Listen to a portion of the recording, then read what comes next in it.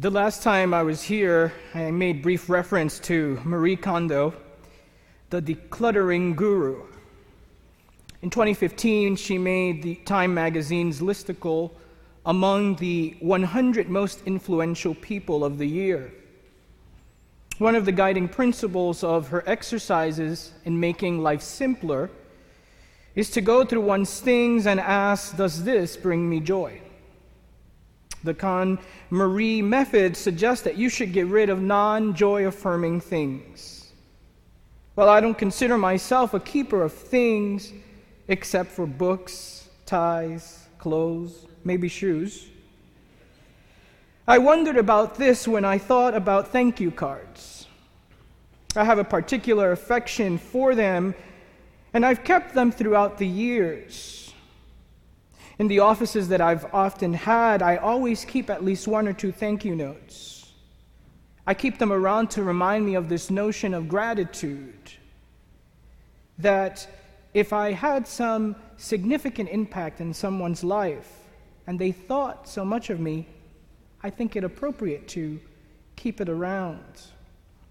In this age of technology, I find these sorts of things important, given that messages of thank you often come via text or via email, and those often get read just like a sort of check.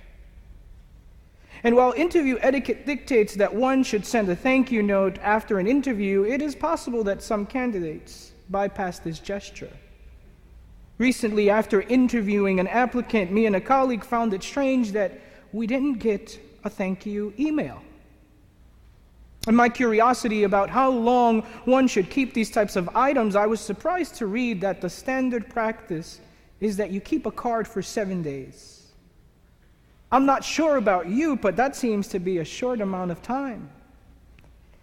I especially thought about this as I read about Sheldon Yellen, the CEO of Bedford Holdings, a property restoration company.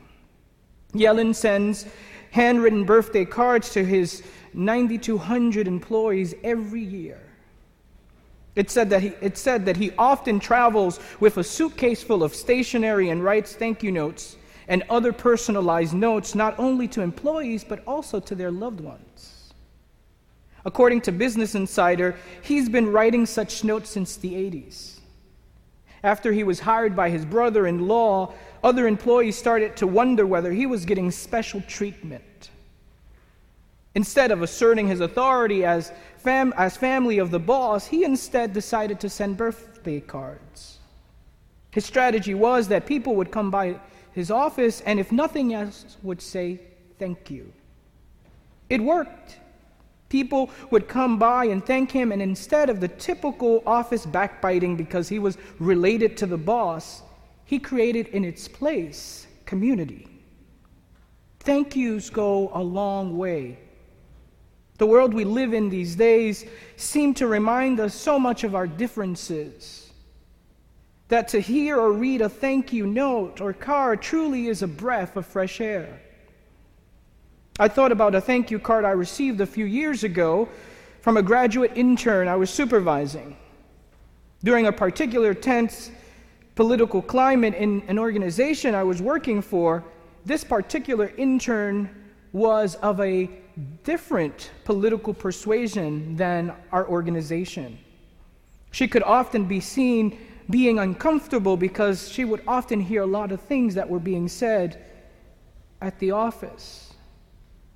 I made it a point to bring this up with her in our weekly one-on-one meetings, allowing her to voice her experience. I thought it important to note that while there were many differences among us, we should embrace our differences and opinions and talk. In her thank you note upon leaving, which she gave me with a lovely red Ferragamo tie, which I'm wearing today, she said, "Dear Mickey, I want to thank you for providing me with guidance, feedback, support, advice, criticism, compassion, and wisdom. You and I are aware of our differences. And because of our differences, I believe I will be a better clinician." Well, I've shared these gestures of the card and tie with some colleagues, and I've heard a comment or so about some passive-aggressive element in giving this tie, I thought about it a bit differently. I actually thought about the gratitude that compelled this young clinician to share with me her thanks. Truthfully, she didn't have to say anything at the end of our journey together. She could have parted quietly. But no, she made it a point to say thanks. In our gospel lesson, we hear of a certain outcast who, experiencing a healing, returns to Jesus to give thanks. The text emphasizes that in some way it was peculiar that he gave thanks. Apart from being afflicted from some skin disease that made him ritually unclean, he was a foreigner, maligned by cultural mores, an outcast among outcasts, dismissed and double scorned, belittled by the labels unclean and foreign born, came back with thanks for Jesus and then went on his way. An outcast among outcasts showed grateful faith that day. This outcast was part of a quarantine group that was feared not because they were technically dangerous, but because they represented epidemic proportions of threat to groupthink. And at that, in this group, he was the outsider. Imagine an outsider among outsiders.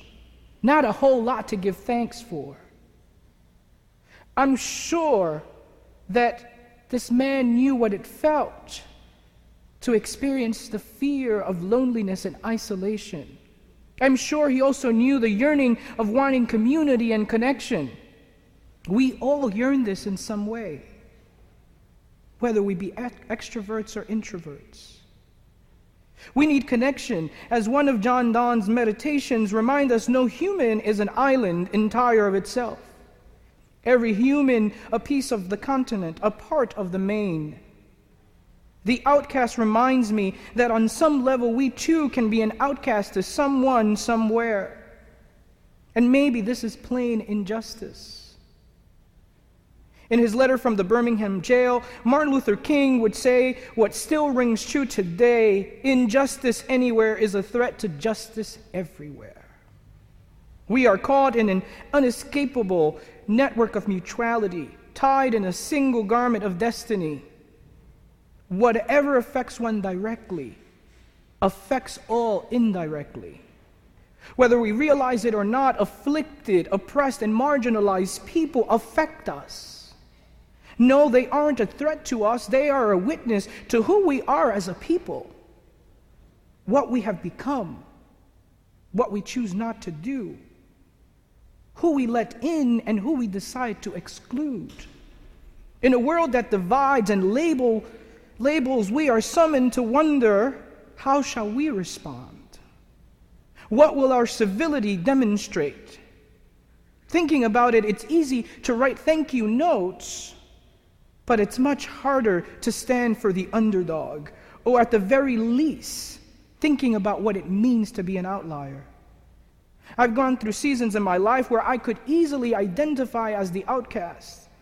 As a person of color, I often experience microaggressions that might seem silly to some, but are painful nonetheless. At a wedding I performed a few years ago, I was asked by a guest if I would be rapping the ceremony I prepared. A genre of music that, by the way, I don't care much for. But while I could go through the list of how I might be maligned by who I might think to be perceived by, this exercise could be a futile attempt to affirm my humanity and sacredness. While reflecting on perception has its possibilities, it holds not much promise if it doesn't help us be reminded of the many dimensions of our humanness, flaws and glory alike. It begs to wonder why our minds get stuck to perceptions of negativity. I heard this metaphor recently where our minds can be Velcro for automatic negative thoughts, or ants as cognitive behaviorists would call them, and Teflon for positive thoughts. Meaning we get stuck to stinking thinking and easily lose thoughts on how abundant our lives really are with wondrous grace. And while our outcast protagonist in the gospel lesson could have lived in Velcro thinking for his leprosy or foreignness, he experienced the freedom of gratitude. You see, gratitude is an act of freedom, of realizing that you are in receipt of something, of some act, and you can decide how you experience such. Catholic spiritual writer Henri Nouwen said to be grateful for the good things that happen in our lives is easy, but to be grateful for all of our lives, the good and as well as the bad, the moments of joy as well as the moments of sorrow, the successes as well as the failures, the rewards as well as the rejections. That requires hard spiritual work. Still, we are only truly grateful people when we can say thank you to all that has brought us to the present moment. As long as we keep dividing our lives between events and people we would like to remember and those we would rather forget, we cannot claim the fullness of our beings as a gift of God to be grateful for. Diana Butler Bass writes in her book, Grateful, the Subversive Practice of Giving Thanks, that gratitude involves the issue of me and the issue of we. In our gospel text, we experience the outcast as someone who readily admitted his gratefulness because he knew what he had experienced. The freedom of saying thanks was probably his first test in whether he experienced grace in a transformative way. Instead of counting all the ways he had been wronged by life, nature, disease, if he wanted to live anew, he needed to give thanks. He needed to start from a place of gratitude. That might not have been so easy as we heard in the gospel text. It probably was difficult, maybe even impossible, but he looked within and found a place from which to recognize hope. And from that place, witness grace. When we live in gratitude and make it a part of our relationships, it changes the narrative of divisiveness and self-centeredness and encourages community, connection, and dialogue. How are you with this practice of gratitude, I asked this morning? Can you go to that place within that even in the depths of pain and distress, you might be able to see something other than that? The other issue of gratitude involves us as a community. Butler Bass writes, whether you write a thank you note to grandma does not matter much in this larger sense, but how we appreciate the ties that bind us as a larger society matters greatly to everyone. How we live together in and with gratitude makes all the difference in the world. Indeed, living gratefully makes the world differently. Why not challenge ourselves actually right now? If you'll allow me, how about we sit for a few moments and hold something that we are grateful for in our lives, be it a person, be it a moment, be it an event. Let's just sit in that gratefulness for a moment.